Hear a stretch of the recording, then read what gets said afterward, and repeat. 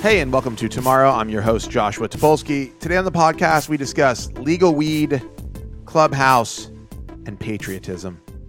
I don't want to waste 1 minute. Let's get right into it.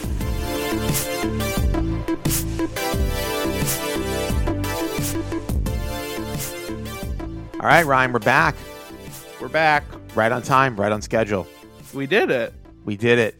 Tony, we're here for you. We here for you. And mission accomplished. And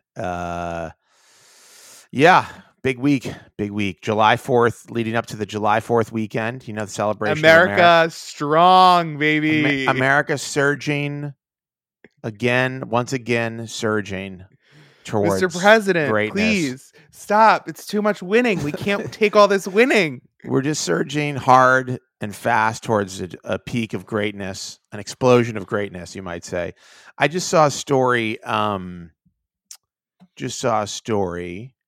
Florida announced 10,109 new COVID cases today.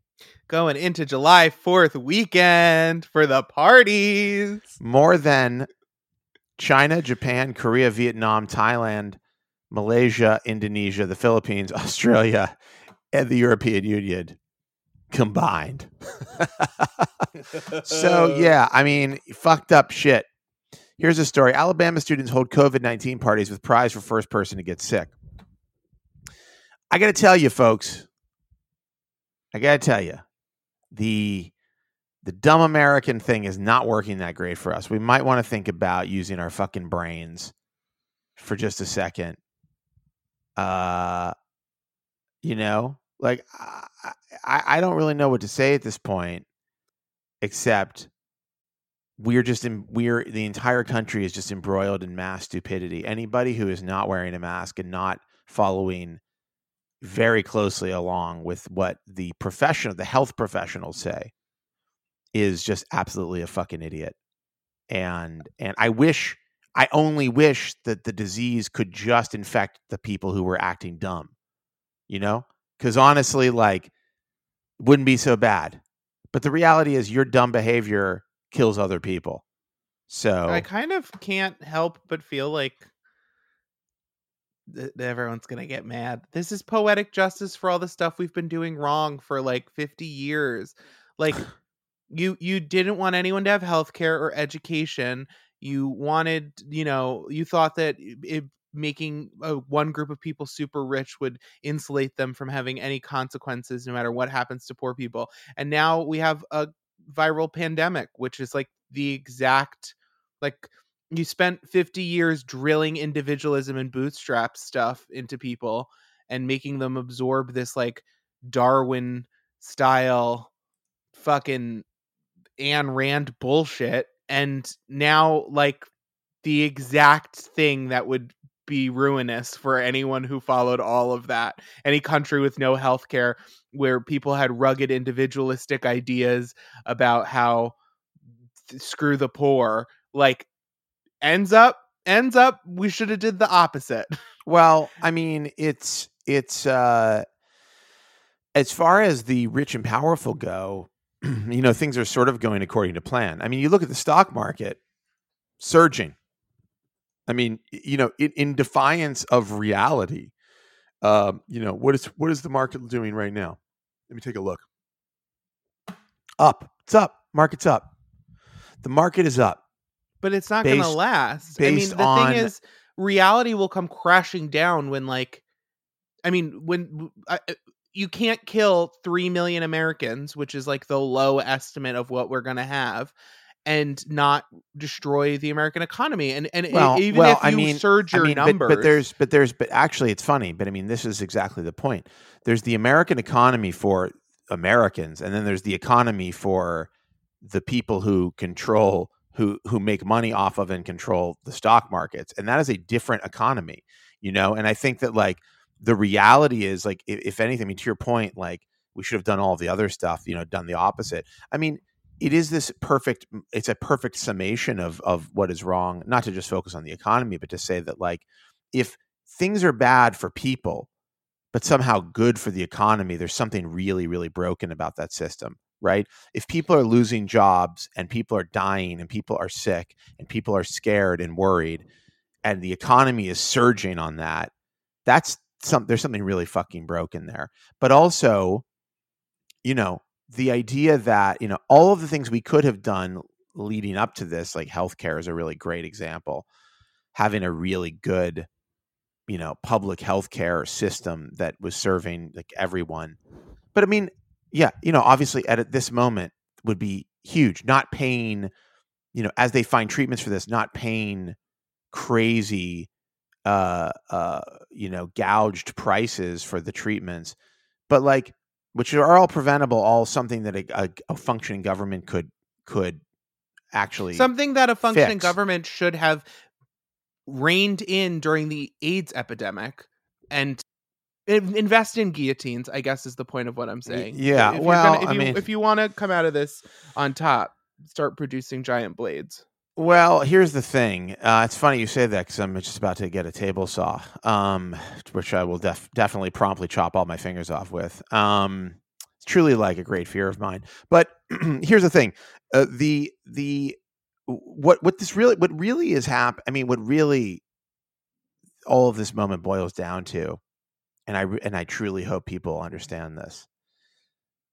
I really do. It did not have to be this way.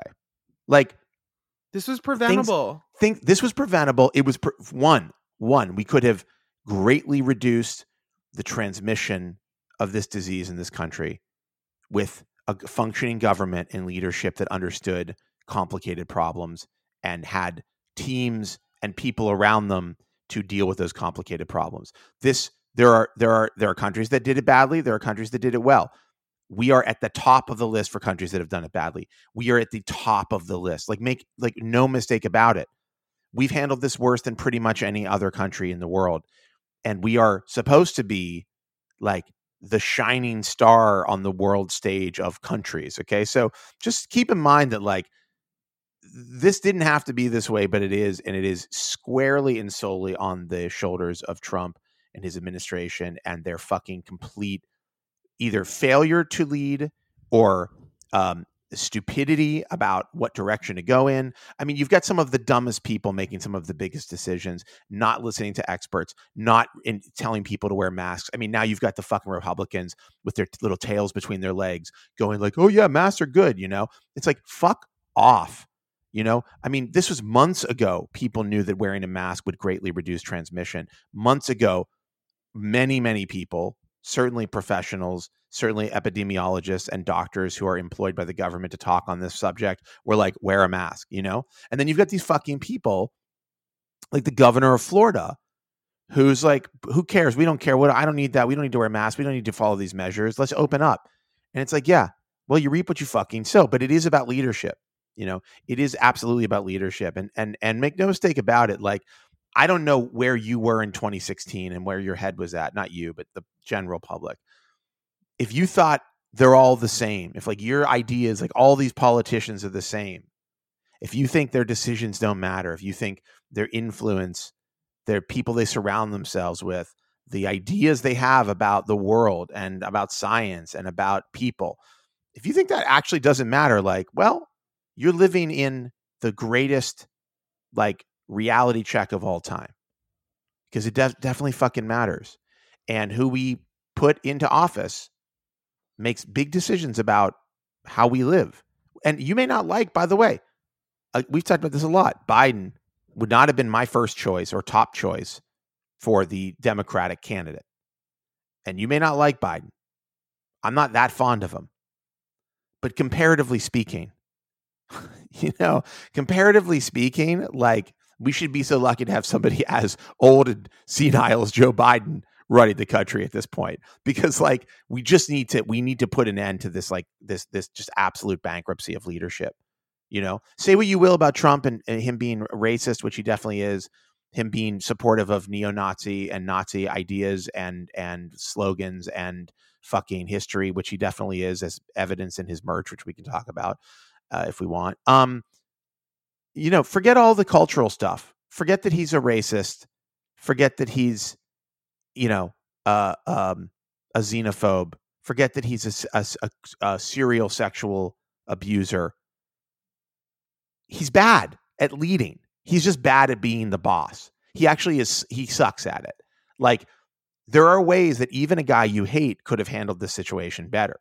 There are ways that a racist person could have handled it better. It's not like the people who are getting sick in Florida are not all, black and brown people. They're not all immigrants. It's probably a lot of his fucking base. In Tulsa, the people who are getting sick are his fucking base, So, like, the reality here is just like, even if you don't like, even if you agree, even if you hate, if you're a fucking neo-Nazi, okay, got it. You think Trump is like good for you, but I got news. Like, this situation is bad for everybody. Neo-Nazis and non-neo-Nazis alike. Having a rampant virus spreading out of control in the country is not of benefit to anybody, no matter what you think. So, like, take all the shit aside that we all feel about Trump, right? That he's a xenophobic, racist, sexual assault, serial sexual assaulter who fucking sucks. He also is just bad at like running the country. Yeah, and so the tough thing is that these people who liked him before and couldn't see this are going to be the exact same people who are like, actually, this is China's fault. And actually, it's also a hoax. And also, the Democrats released the virus. And the masks are to make us docile so they can give us vaccines, which will but I think the vast majority of Americans are following. The vast majority are actually trying to follow the rules, But the problem is, but the problem is that you've got. Listen, my parents were out to eat 2 weeks ago, in Pennsylvania, where they eased restrictions because they had a low infection rate, but like without comprehensive rules around this stuff, it's obvious that like, and without really understanding the spread of it, and with the way that Americans have been kind of treated to this, like this both sides concept of like a virus, to your point, we're literally being told like, some Americans are hearing a message that's like, this is, like you said, like it's a conspiracy or whatever. The mask caused this or whatever. But like, there's leadership that can stop that. If Trump had gone out and said, yeah, you got to wear a mask. Like, don't be an idiot, just wear a mask. Like, those people would be wearing masks. They just would. They wouldn't think it was a conspiracy. So I'm just saying this is part of what makes him such a bad leader. He can't even like do what's right for his base. We're preaching to our choir. We really are. Tony feels this way. He feels the way we do. But the thing is it's like I can't sleep at night because I'm so mad. Like, why is this my life? Like, I know it's like, it sounds extremely, I don't know, privileged or myopic or something, but like, I don't understand. Like, it's so stupid. Like, I can't believe how many stupid decisions everyone around us has had to have made for it to get here. And it's like, this isn't what I wanted to be doing. I'm about to turn 31 and I'm like trapped in my home and like slowly putting on weight because like I've of mental illness and like an inability to like exercise, go out, socialize. I'm like, the height of my week is like a TV show dropped on streaming and like my weed delivery came. Like, it's so pathetic, but I have no way of like changing that. You know what I mean? Like, I feel like I spent my whole life clawing my way towards success, clawing my way towards like creativity and like health and a good social life and a healthy like relationship. And it just feels like I just feel like so screwed over. And I feel like, people, especially like right now, it's really hot to be like Gen X and Gen Z high five over how much they hate millennials. And it's like, I get it. But also like, I came out of school with a record amount of debt. We lived through one financial collapse only to like go into another one. Like, it just feels like we're constantly screwed over, and we're supposed to be like really, really thankful because we have iPhones and gay marriage. But No, like, I I would mean, give those two up. this is like when the kid in school who's being an asshole is like, you end up getting a test. Everybody has to do like an extra fucking, a homework assignment or something because like somebody was being an asshole, right? It's I like, mean, everyone keeps saying like that this whole thing feels like when you're assigned a group project and nobody else does any work. And it really right. does feel like that. Like we're going to fail even though I've been fucking stuck in my home. Like what Right. was the point No, of me right. staying in my home if Right. you're all going to go have a fucking barbecue? Right. Well, I mean, this is the problem with the disease, isn't it? With the virus. Uh, you know, it's everybody else. It's like you're subject to, I mean, actually, in a way it's interesting because the coronavirus has never, there's never been anything, I think, that has made it so clear how reliant we all are on each other and how much we actually have to think about and care about the people who we don't know and that are part of our society, that are part of our communities, that are part of our country, that we don't have any interaction with and that we don't have any relationship with aside from sharing like, spaces. And I think that like it's interesting to think about the doctrine of certainly, I mean, it's for as long as I've been alive, the Republican doctrine and its methods and concepts about governing, and what the Democratic position is, which again, uh, I will say, certainly flawed, certainly leaves much to be desired. But I do think it from just in a general way, Republicans govern from the standpoint of I got to get mine before anybody else gets theirs. They govern from a standpoint of sort of might makes right.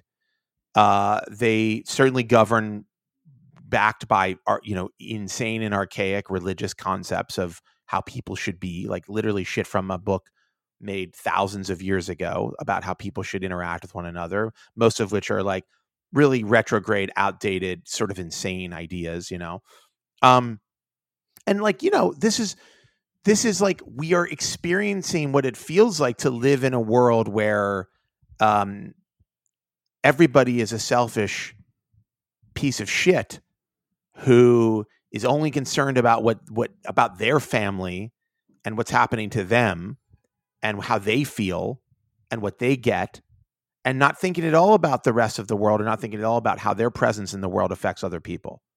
But This is like I don't know what dumb. to do with my anger about this, and I don't know what to do with my like I feel like this despair, not just for myself, but just I don't understand how other grown adults who like have had life experiences for 30 years and had to, I mean, at bare minimum, watched television and saw other people, and at maximum had large life experiences with friends and family, can walk away and have absorbed none of that and not have any empathy and not feel like they have to do things for other people or like not feel any like duty to help the world in even the barest minimum of wearing a mask. Like the inability, the lack of information, the lack of media literacy. What do people do all day? Like, not to be shitty, what do people do all day? Did no thoughts cross your head? You just walk from the fridge and you make a peanut butter and jelly and you walk back over to your desk where you just stare out the window and nothing crosses through your head?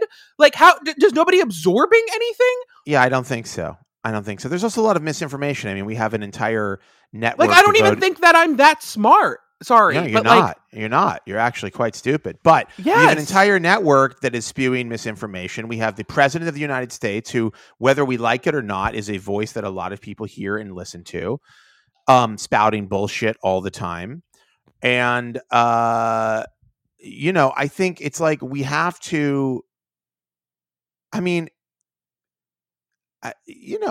we have to change the way people behave and the way they think. I mean, this is like, look, to me, this is like there's a lineage of this, right? It's like dumping toxic waste and creating mountains of garbage for no reason. And,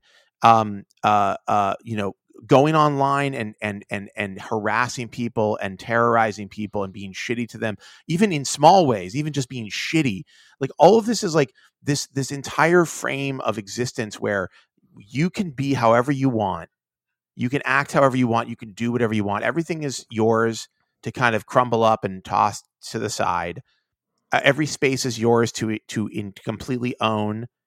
Everything is secondary to your personal needs, right? This is like the way that America has been, certainly over the last 50 years or so, has really been kind of like sharpened into this idea of just unbelievable selfishness, And I do think there is a divide, I think there are people who have a generosity, to greater and lesser degrees. There are people who generosity never enters their fucking viewport. It's not a thing that they think about. It is not a thing they think about when they think about like how other people, there's no empathy, right? Or a lack of empathy, but that shit is taught.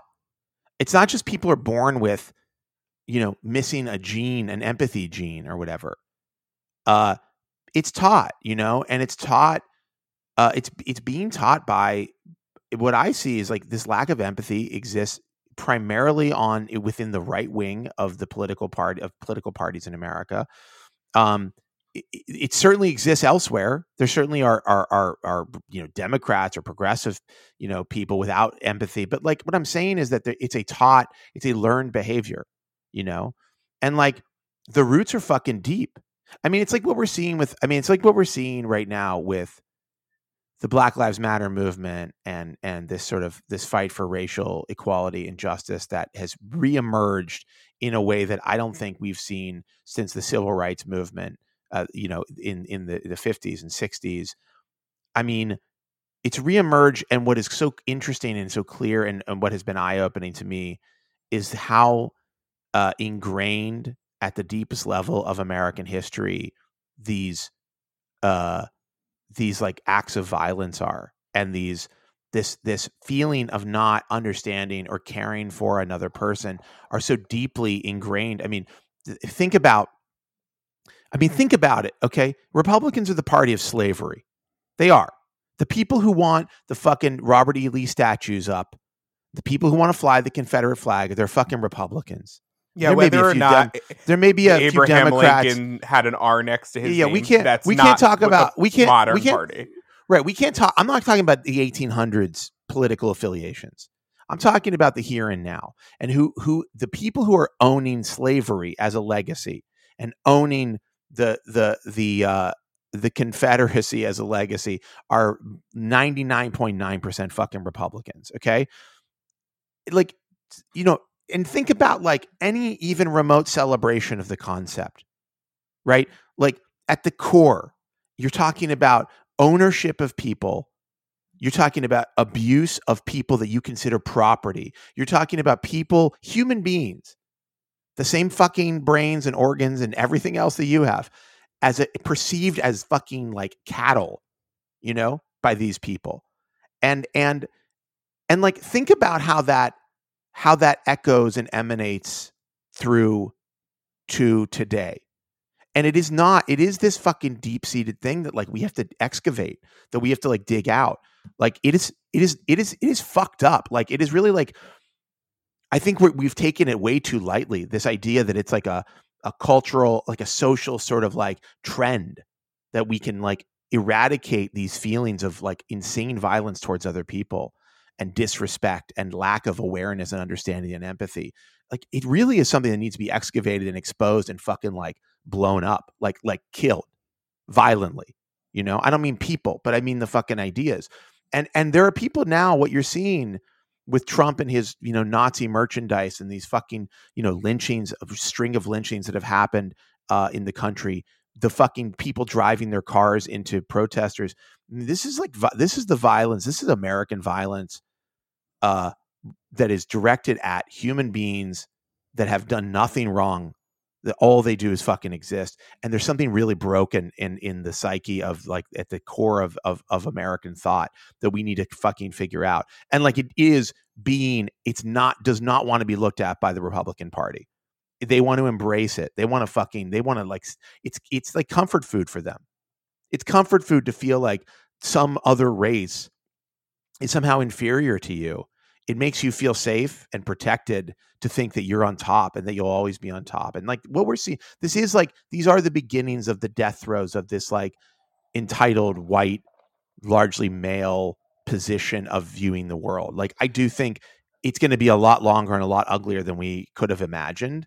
But I do think Donald Trump is a reaction to this process of excavation and killing of like these like deep-seated fucking, problems in our humanity.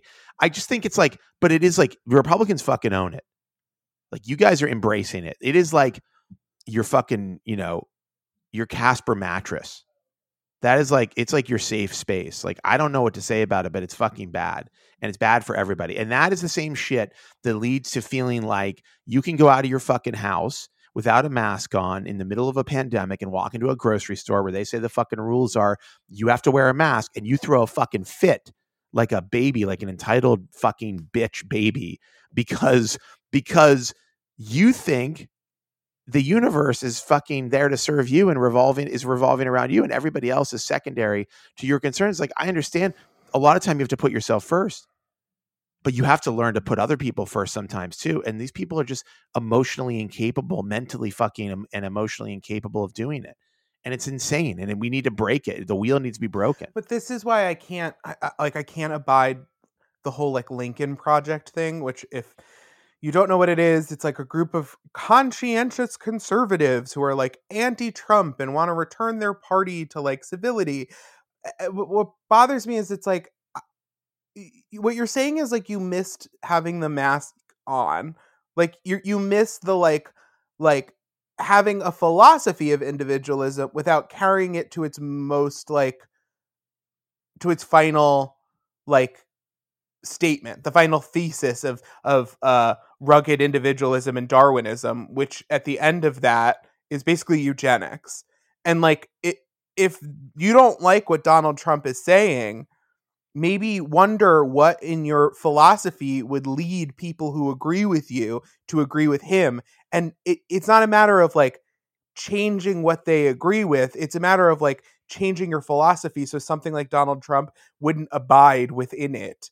Because like what the extremist version of the things that I believe is like a commune that has no self-defense because it's nonviolent. And like, I get that that's also not ideal to some people, but I would prefer that version of extremism to the version of extremism that is like fascism. And I don't know. I guess what I mean to say that I'm talking around is that it feels to me like things are moving in waves. Like you get waves of social change and social action. But I guess my worry is that because we haven't set up anything societally to support these waves of change, that they come weaker and weaker each time. And I hope that what I'm seeing from the Black Lives Matter movement, which I think I am, and it gives me some hope, is an understanding that like it's not enough to like want to defund the police. Like the kind of thing that we're fighting against is so it's beyond like a hydra. It's it is like it's the roots of 1,000-year-old tree, like snaked through all the ground, and you can plant seeds to other stuff, but they're all going to be choked out by this thing, and we all have to uproot it, and we have to spend multiple years uprooting it and start over and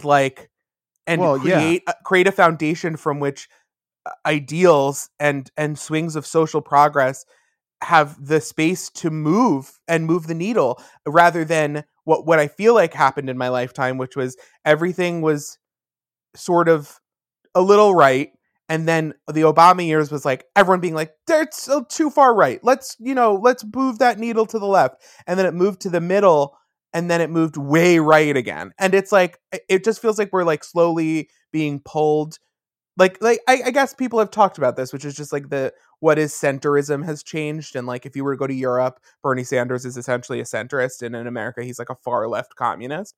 And I guess what I'm saying is that like, I think everyone's finally realizing that like we're never going to win the terms of a debate as it was in 2016.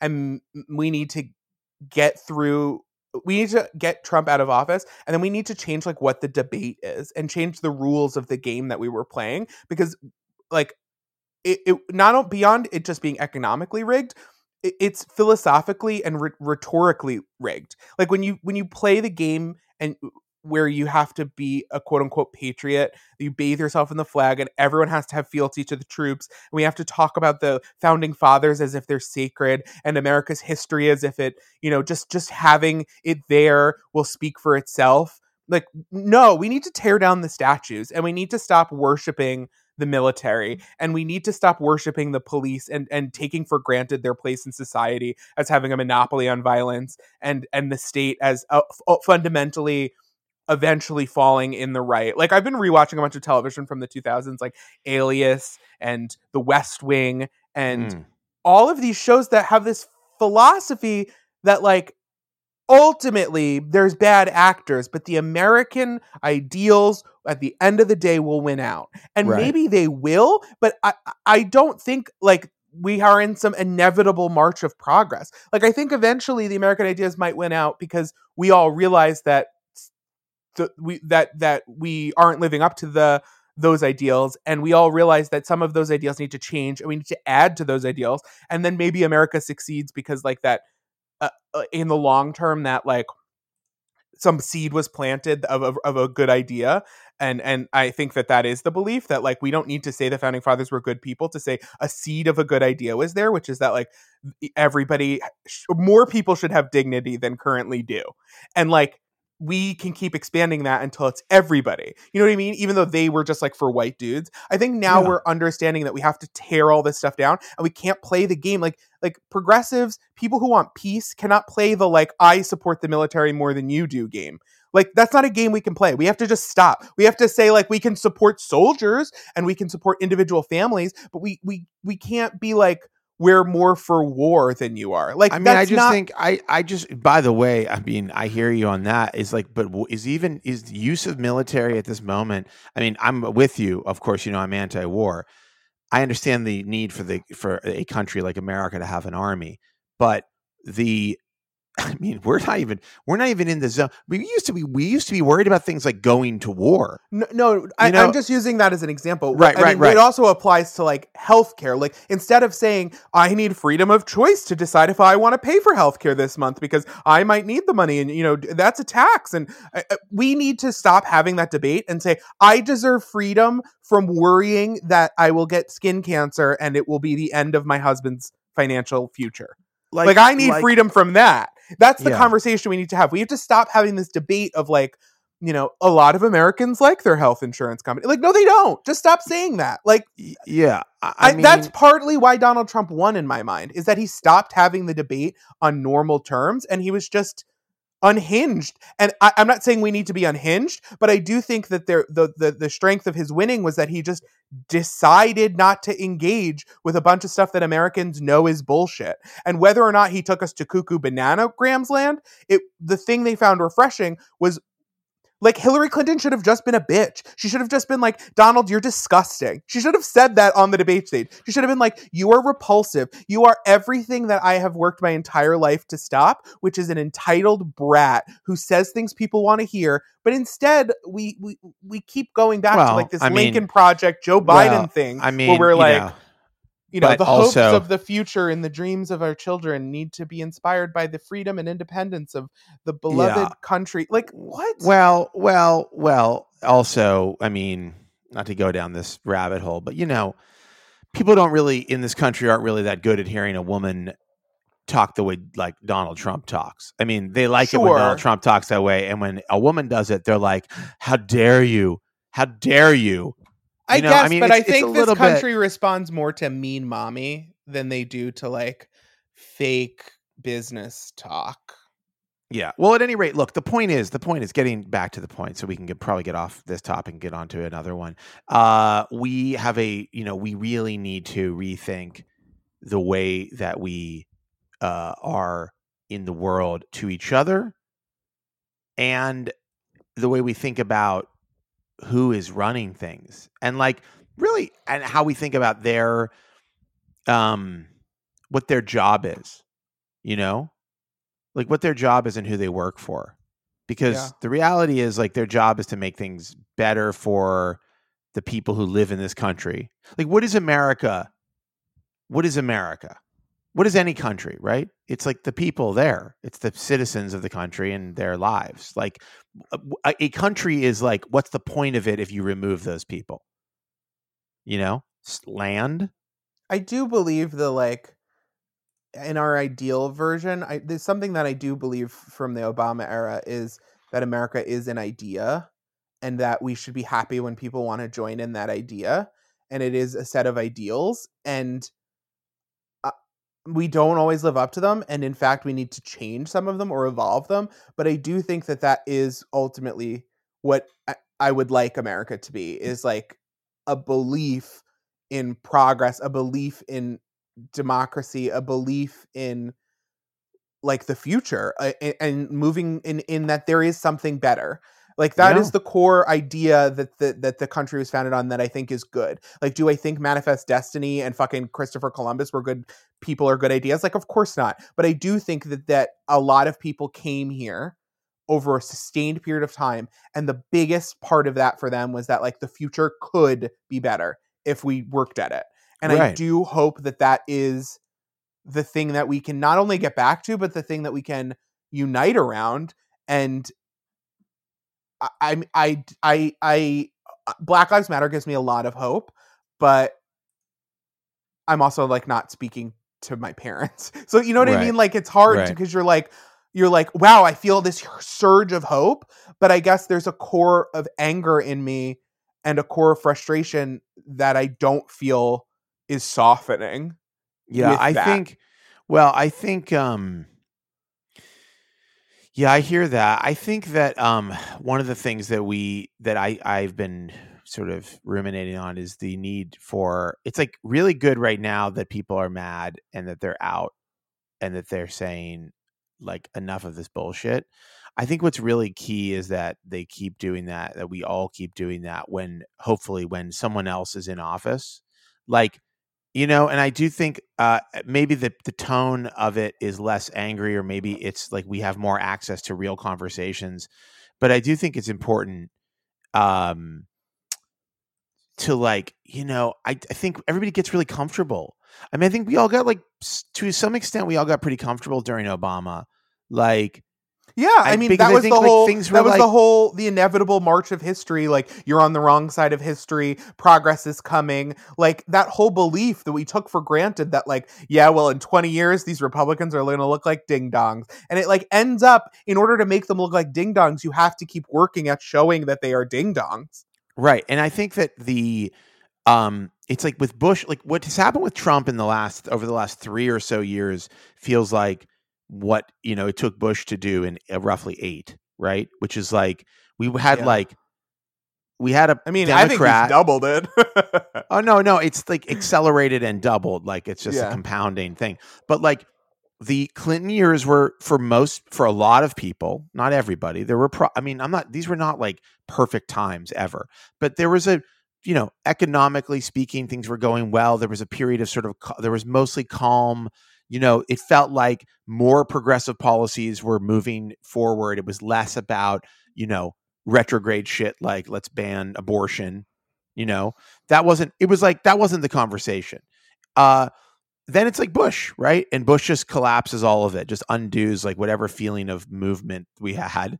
And like, we're in crazy wars that will never end. And just like, and so then it's like Obama shows up. And so then when it's Obama shows up and things start to feel calm again, I feel like we all went, all right, things are going to be fine now. Like we forget how quickly it can change, how easily it can fucking turn from like, we're moving in the right direction. Not everybody feels like they're getting what they want, but at least that we're having the conversations versus like you're in a death camp now or whatever, which is like kind of where we went to.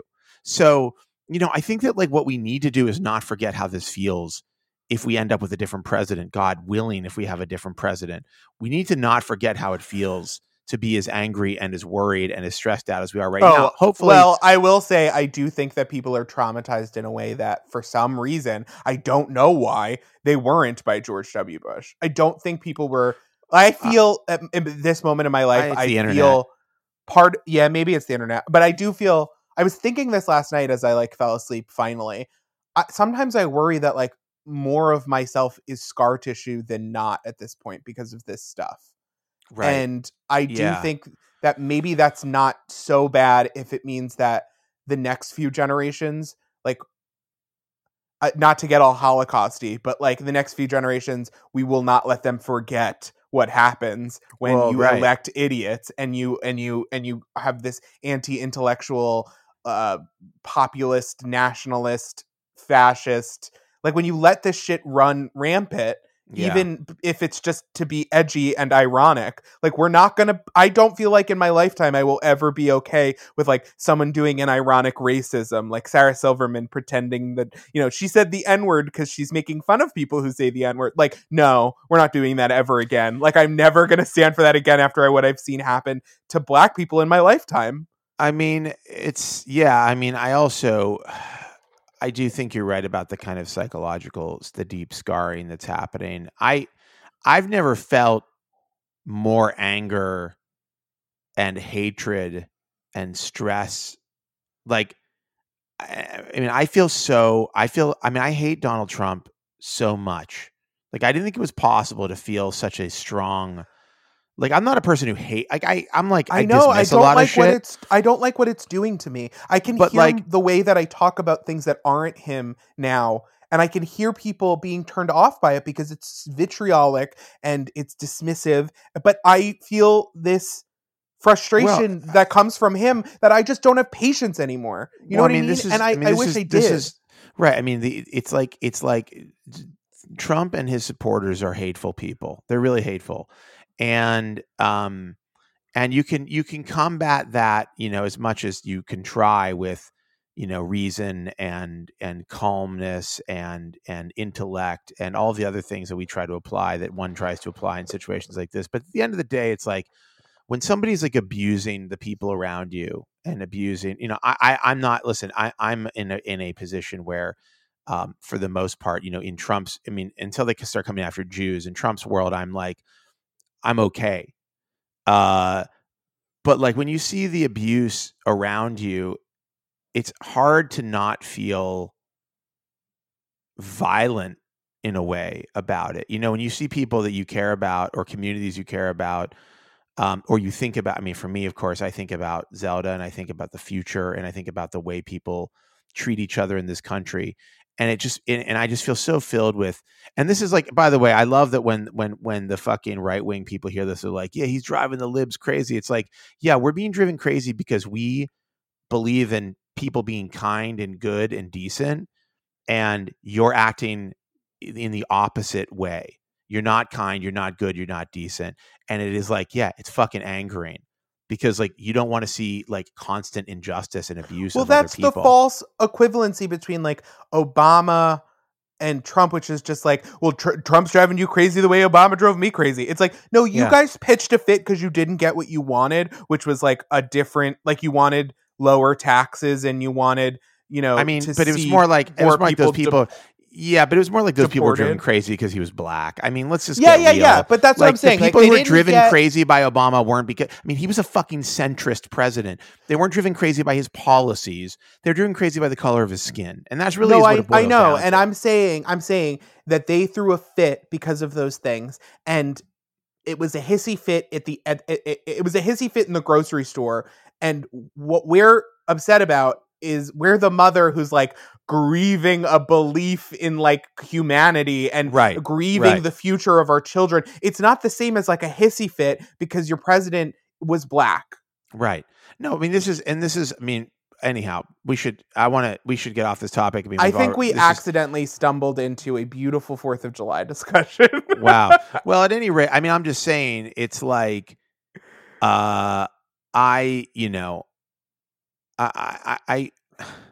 just want good leadership. Actually, I don't even want good leadership. Okay. Here's what I will now accept: relatively competent leadership. You don't even have to be really good. You just have to be somewhat competent, and you have to surround yourself with people who are somewhat competent. And I'll take that for the next few years as we figure out our way out of this to something better. And I know there are a lot of politicians, young politicians, and a lot of people who are now engaged in politics that are going to bring wonderful things for the future in how we govern. I'm fine with just okay for right now, but we cannot keep having absolutely fucking awful, because absolutely awful has been absolutely awful for us. So it's like, Yeah, it's like, I think it's my like, biggest hope is just representative government, just that everybody gets a say, and even if the people get it wrong, I would rather feel like the people are in control than whoever controls the gerrymandering of districts. right. I mean, don't even get me started on the voting stuff. Anyhow, but that's my bare minimum from the hope for the future for the next 4 years. My only hope is that we figure out how to make the government accountable to voters again, and like fix Citizens United and gerrymandering. That's really like my only. That's the only thing that I can hope for, because I don't see a way of fixing all the other stuff if we don't do that first. yeah. Anyway, I agree. I fucking other agree, things man. happening in America. We've arrested another pedophile. We got got her. Ghislaine, how do you pronounce it? Ghislaine Maxwell, Jeffrey Epstein's secretary. I mean, what was her role? She was like his aspiring partner. She was like his chief operating officer. I don't know. Don't know. Any rate, anyhow, she's been arrested by the FBI according to my Twitter trending bar. And so, that's going to be interesting. I think a lot of people are getting pretty excited about what she has to say. I mean, she may be secretly killed. I mean, that could happen, I suppose. Yeah, she's definitely going to mysteriously have a tumor that kills her over the course of a few weeks, so that looks different. Maybe not. It's hard to say. But, it's obviously there are many very powerful people who are connected with Epstein, and Trump being one of them. Bill Clinton and fucking Alan Dershowitz, what's his name, Prince Philip? Is it not Philip? It's Andrew, Prince Andrew. Who's part of the good old royal family in England. Those chuckleheads. Those hilarious folks. At any rate, so yeah, I don't know. I don't have a lot of thoughts about Jeffrey Epstein, except to say that I hope that the people that he abused can find some sort of justice through this person or other people. I hope that anybody who is involved in any kind of fucked up shit around Jeffrey Epstein is fully exposed and brought to justice for it. And I don't give a fuck if it's Bill Clinton or Donald Trump or anybody in between. It's really nefarious, really gross shit. And I just hope that there is some relief now, because the reality is that with him being killed or committing suicide or whatever happened, it's sort of put a little bit of a it's sort of was oh, this guy's a fucking absolutely evil person who's been involved in really, really awful things with very powerful people. And now suddenly, somehow, all of that just dissipates. Being able to, being able to find justice there dissipates because he's dead. So hopefully this is a line to some form of justice for the people that were abused by this fucking guy and his whatever weirdo fucking compatriots. But it's a kind of just, the whole thing's a fucking downer. I just wish that it was less about the celebrity of it all and more about the Pizzagate people are complete fucking idiots and morons, obviously, and anyone who thinks that Hillary Duff is selling her child on Instagram needs to, go talk to their dad and get a grip. But human trafficking in this country is an epidemic. Modern slavery probably outnumbers historical slaves. Worldwide, the amount of women and girls, especially, who live a life of of trafficking and exploitation, like the estimates you wouldn't believe them, because it's so well hidden and it's so lucrative. And I wish that this whole thing put a spotlight on the more mundane kinds of human trafficking and the kind of like, I mean, what happens when people get immigrant visas? Like a lot of that ends up being like a scam in order to make money off of those people. So they come here with the hope of having a job and starting a new life because, we need X, Y, and Z. We need, tutors or whatever. And they sign contracts that put them in basically indentured servitude. I mean, you've got like adoption trafficking it's horrifying. Look into the DeVos family and the kind of like what they do in order to procure children and the kind of money they make on rehoming children. It's horrifying. And like, I wish that the discussion was about how like, this is the tip of a giant iceberg that we like really need to manage. Like we need to know where undocumented children go, and they need to be like, we need to understand bare minimum what ICE is doing with them and where they're going. And let alone like they shouldn't be in custody at all. Like I wish that kind of stuff extended, but I mean, maybe this is like the first of many things that get the public's attention on an issue like this. It's hard because I don't want to talk about Jeffrey Epstein. I don't want to think about it. Like it's stomach turning, but I guess I feel like this, like for a long time, I felt like this like duty to try to educate myself on what's happening. And it's really hard and painful. And I worry that because it's so disgusting and revolting, that it'll never like take our full focus, because I think something most people, whether they're racists, whether they're Nazis, whether they're anything, like most of us can't handle seeing, like on a physiological level, seeing children and especially young girls exploited and hurt. We like can't keep space for it in our head because it's so overwhelming. And I worry that we never deal with this issue because nobody wants to think about it for too long.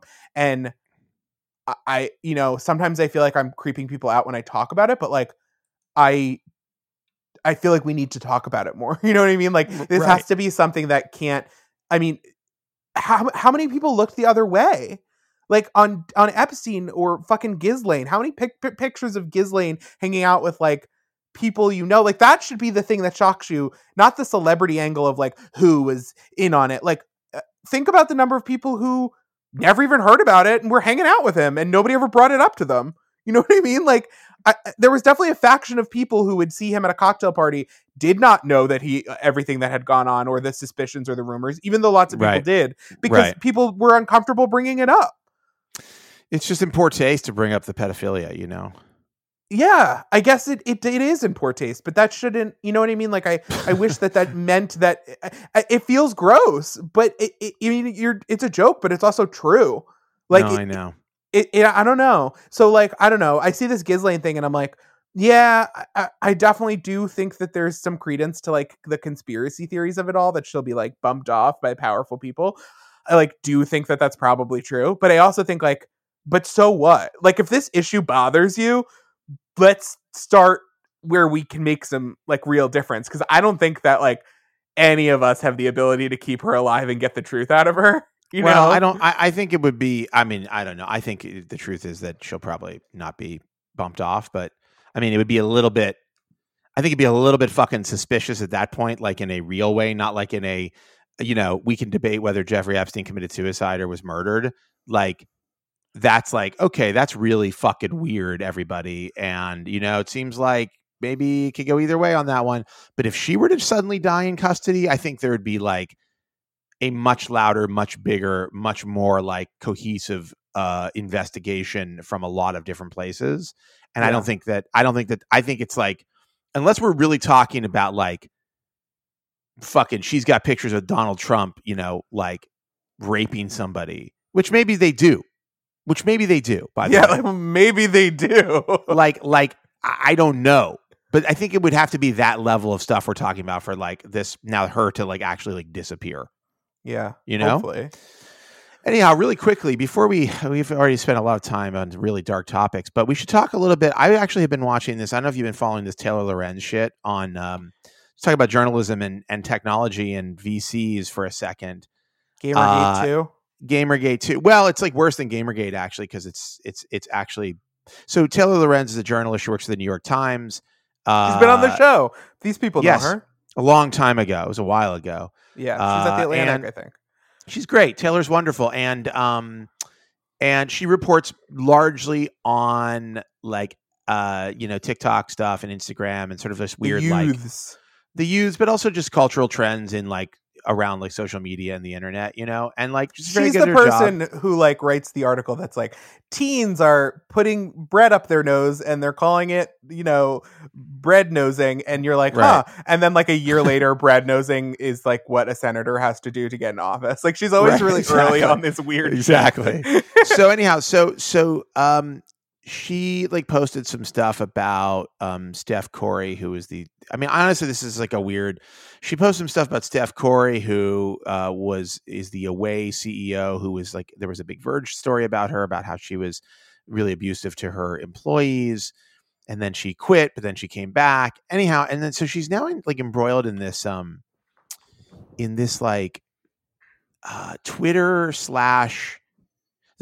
battle with this VC who I need to find his name now. Where is it? I'm like I'm like way in the rabbit hole on this thing. And his name is Balaji S. I'm going to mess up this pronunciation of his last name. Srinivasan, probably wrong. He's I guess a VC. I don't know. He posted this thing about her, about what she said about Steph Curry, the CEO of Away. And it started this whole thing where like these fucking VCs are like piling on her in a really gross way, like really gross, like Gamergate way. People like Paul Graham and Ben Horowitz from A16, Andreessen Horowitz, big fucking investors that are just like relentlessly kind of attacking this reporter over nothing, because they're mad because people report negatively about their companies that they invest in. Public has turned on tech, and they have a suspicion of people like Mark Zuckerberg, where they used to have an implicit trust and an implicit hope for the future, and that the public has realized that tech CEOs will not be our saviors, and these VC funds are not perfect, and they're not the great American hope, and they blame the media for this because the media, us, well, the media is reporting on it. Right. It's great when you do shit that sucks and nobody says anything. Like I actually many years ago we had a meeting with Mark Andreessen. I don't know if I ever talked about this in the podcast. We went out when we were raising money for the Outline, like our second round. We went out to talk to Mark Andreessen and some of his people, and Mark and I got into this big argument about how the Outline was like a Marxist publication. As you know, Mark has like, if you look at his past comments and his Twitter and stuff, like he's basically kind of a very right leaning. He calls himself a libertarian, I think, but he's pretty right leaning. I love the free market. Thoughts. Yeah, free market. Anyhow, he was like very mad about. He was like the Outline is anti-tech, and you've written all these stories about how tech is bad, and these companies. We had just written something about Uber, and I was like, dude, I've been covering tech for a decade, and we've been so fucking generous, like you guys have gotten so much generosity from journalists because they're excited about it and they're interested in it. And like, there's been such a long, everybody got so fucking used to, and also, by the way, they're all sort of trained on TechCrunch, which is basically, had been for a long time, an apparatus of VC culture, essentially. But they got so comfortable with this like favorable coverage that it's like alien to them. He was so shocked and surprised that all of these people were suddenly writing about Travis and his horrible behavior. And he was so scandalized and upset about it. And it's like, it is interesting to see people who have all of the money and all of the power in the world unable to hold themselves up to a bright light and say, hey, you know what, maybe we actually can do better here, you know? And I remember saying to him in the meeting, I was like the stuff we're writing, so much of it is not because we want to hurt and attack the world of like tech and VC culture or whatever. It's because like you guys are supposed to be the new guard. All of this stuff that's happening in technology is supposed to be the new guard. This is supposed to be a better way of doing it. You're not the fucking robber barons of the 1800s. You guys are you're the fucking Netscape guy. You're supposed to champion. You're supposed to fight against.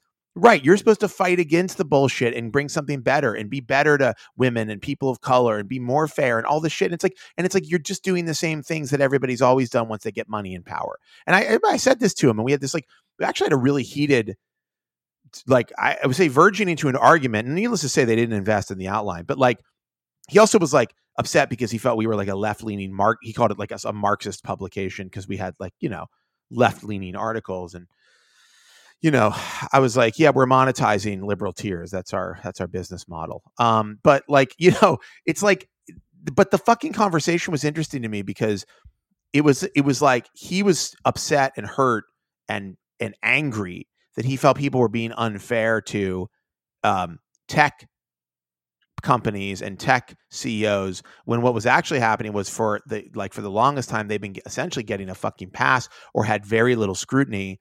And now people were starting to go, wait a second, this does seem like they're kind of doing the same shit that all of the other fucking asshole CEOs do and all these other companies do, where they abuse their workers and take advantage of their audiences and all this other shit. And it's again, VCs just absolutely self-destruct under any kind of pressure from what I can tell. And this Taylor Lorenz thing is a good example where, it's this old boys club, a lot of white guys, not all, but a lot of white guys, feeling very protective over their little fiefdom and their little privacy. That they're on this app Clubhouse apparently, which is it's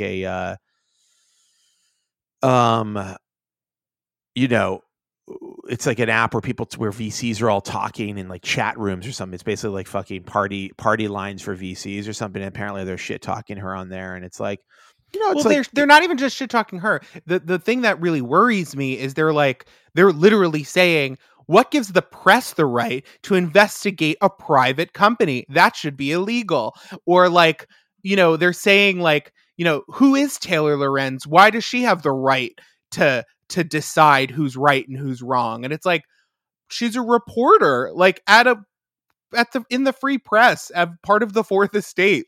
What? You don't think we should have freedom of press? You don't think anyone should scrutinize your work or your ideas?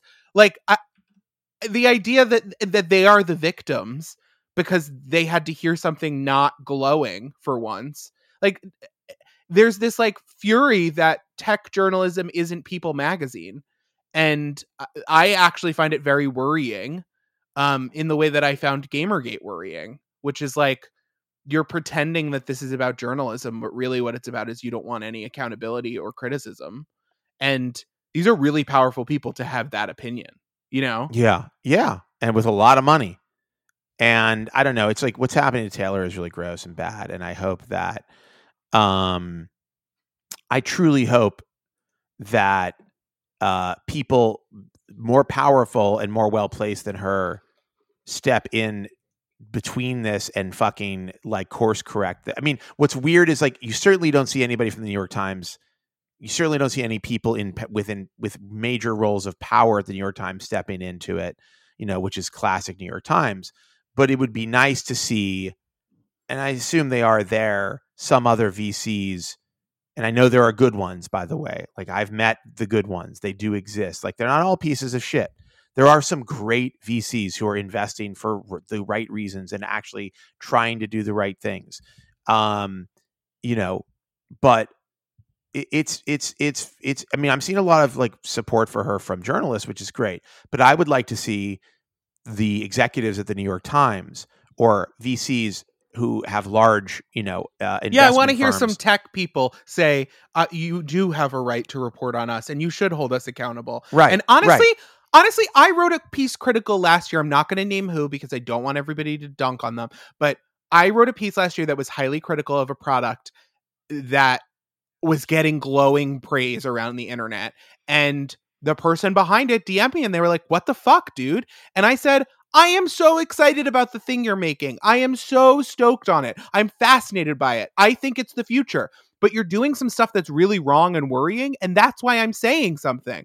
You know what I mean? Right. Like, I'm a fan. I'm critical because I love what you do. It's sort of like when everyone was pissed. The whole internet was always pissed at me in 2016 if I liked what Hillary Clinton did or if I disliked what Hillary Clinton did. But at the end of the day, if I'm criticizing you in good faith and trying to ask you to be better, it's not from a place of contempt. Usually it's from a place of like, be better because I'm rooting for you. You know what I mean? Yeah. Like, I want Yeah. you to do this better. And Yeah. I think that the tech community needs to realize that like an attack on one of you is not an attack on all of you, and a criticism is not an attack.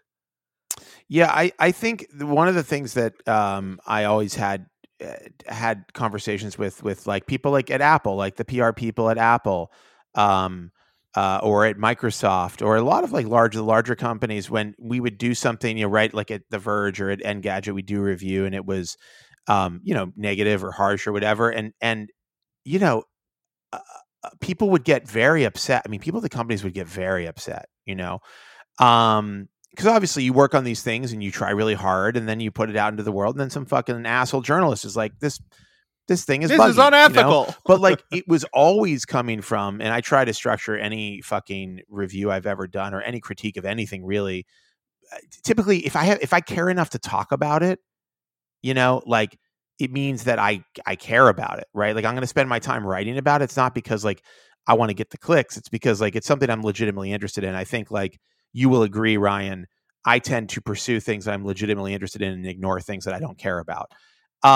So like, it was always this conversation where it's like, look, I'm criticizing this and I'm upset about this. And I'm like, my like rage over it not working the way I think it should or as good as it could is not because like, I'm like, fuck you guys, I want to see you burn. It's like, I want to see it better. I want to see it improved. And this goes up and down the line. I think this is what we're talking about. I think like, you've got to be self-critical. You have to be self-critical. If you can't look at yourself and go, yeah, we can do better, then you're failing. You're absolutely failing. Like, my position is always like, if today was good, I can definitely find a way it could be better tomorrow. And so you should never get comfortable and never feel like you've got it and never feel like everything you touch is fucking gold. And if people don't like it, they just don't understand. Sometimes that's true. And you can see where that happens.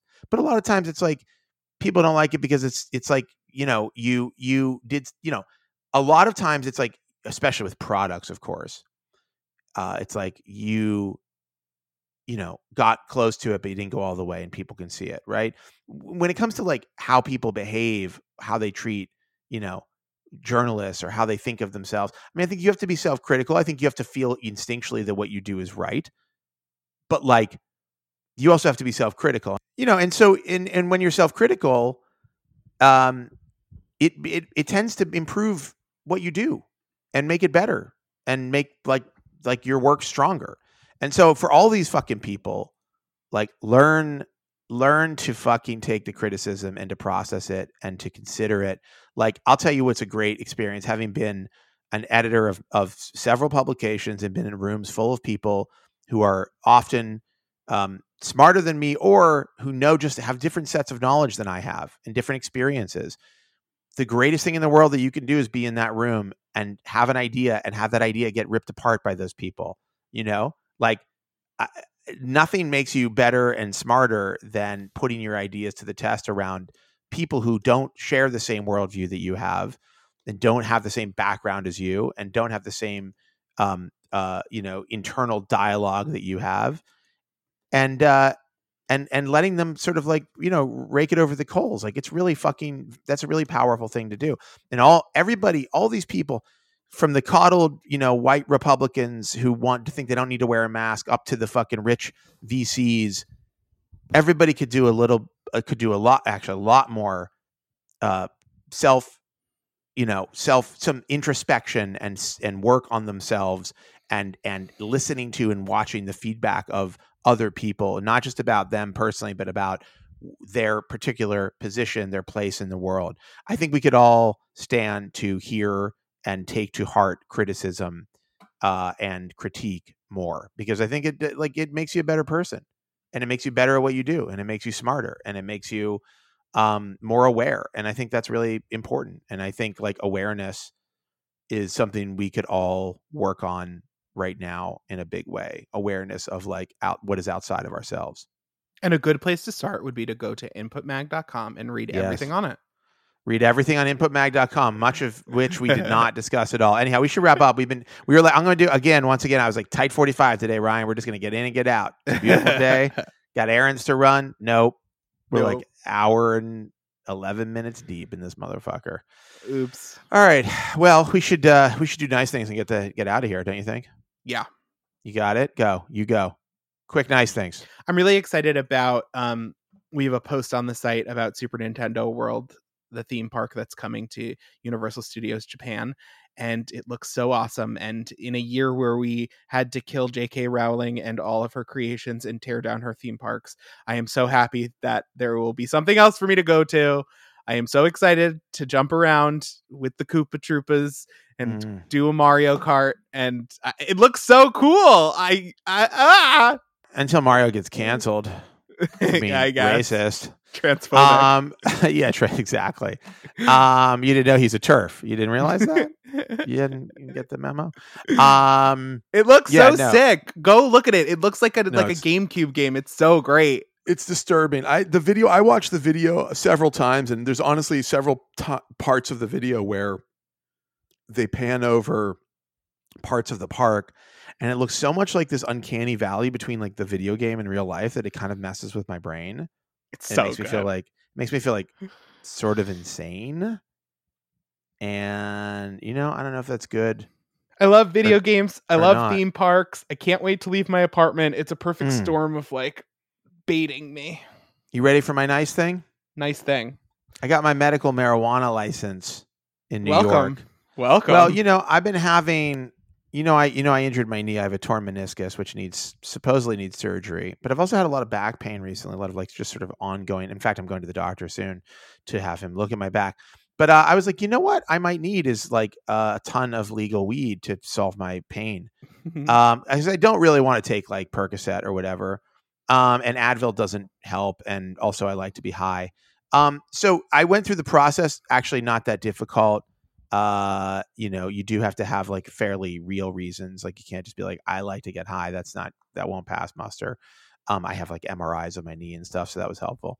Anyhow, and I got to say, really interesting night and day experience between like, and by the way, there's fine like illegal weed all over the place, but, and there's nothing wrong with that as far as I'm concerned. Like, go get it, enjoy yourself. But the experience of like buying stuff online and having it delivered to my house and having it like be like in like proper packaging. Obviously, I've been to California and Seattle and like have bought legal weed before or whatever. But doing it here at home and having like, I've got like, they have like capsules, which by the way, I found for me, like that's my thing. Like I don't really like smoking that much. The capsules are good. I mean, they're good, I prefer and they actually gummies. do help with my knee and back pain. Like that's the hilarious side effect of this is like it's cool, but also like they have greatly alleviated the pain that I'm experiencing. But yeah, so I'm sort of like, I've never really been into weed. I've never really enjoyed smoking. It always kind of makes me feel insane.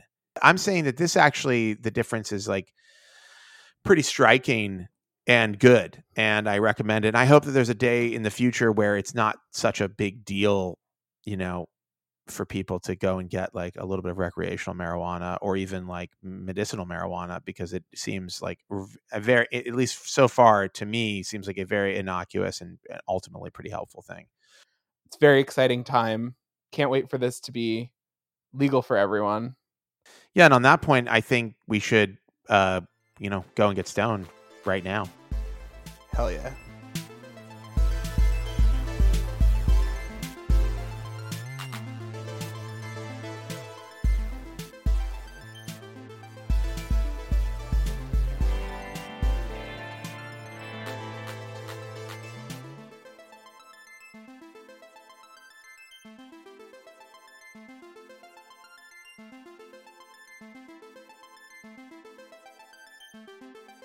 Well, that is our show for this week. We'll be back next week with more tomorrow. And as always, I wish you and your family the very best.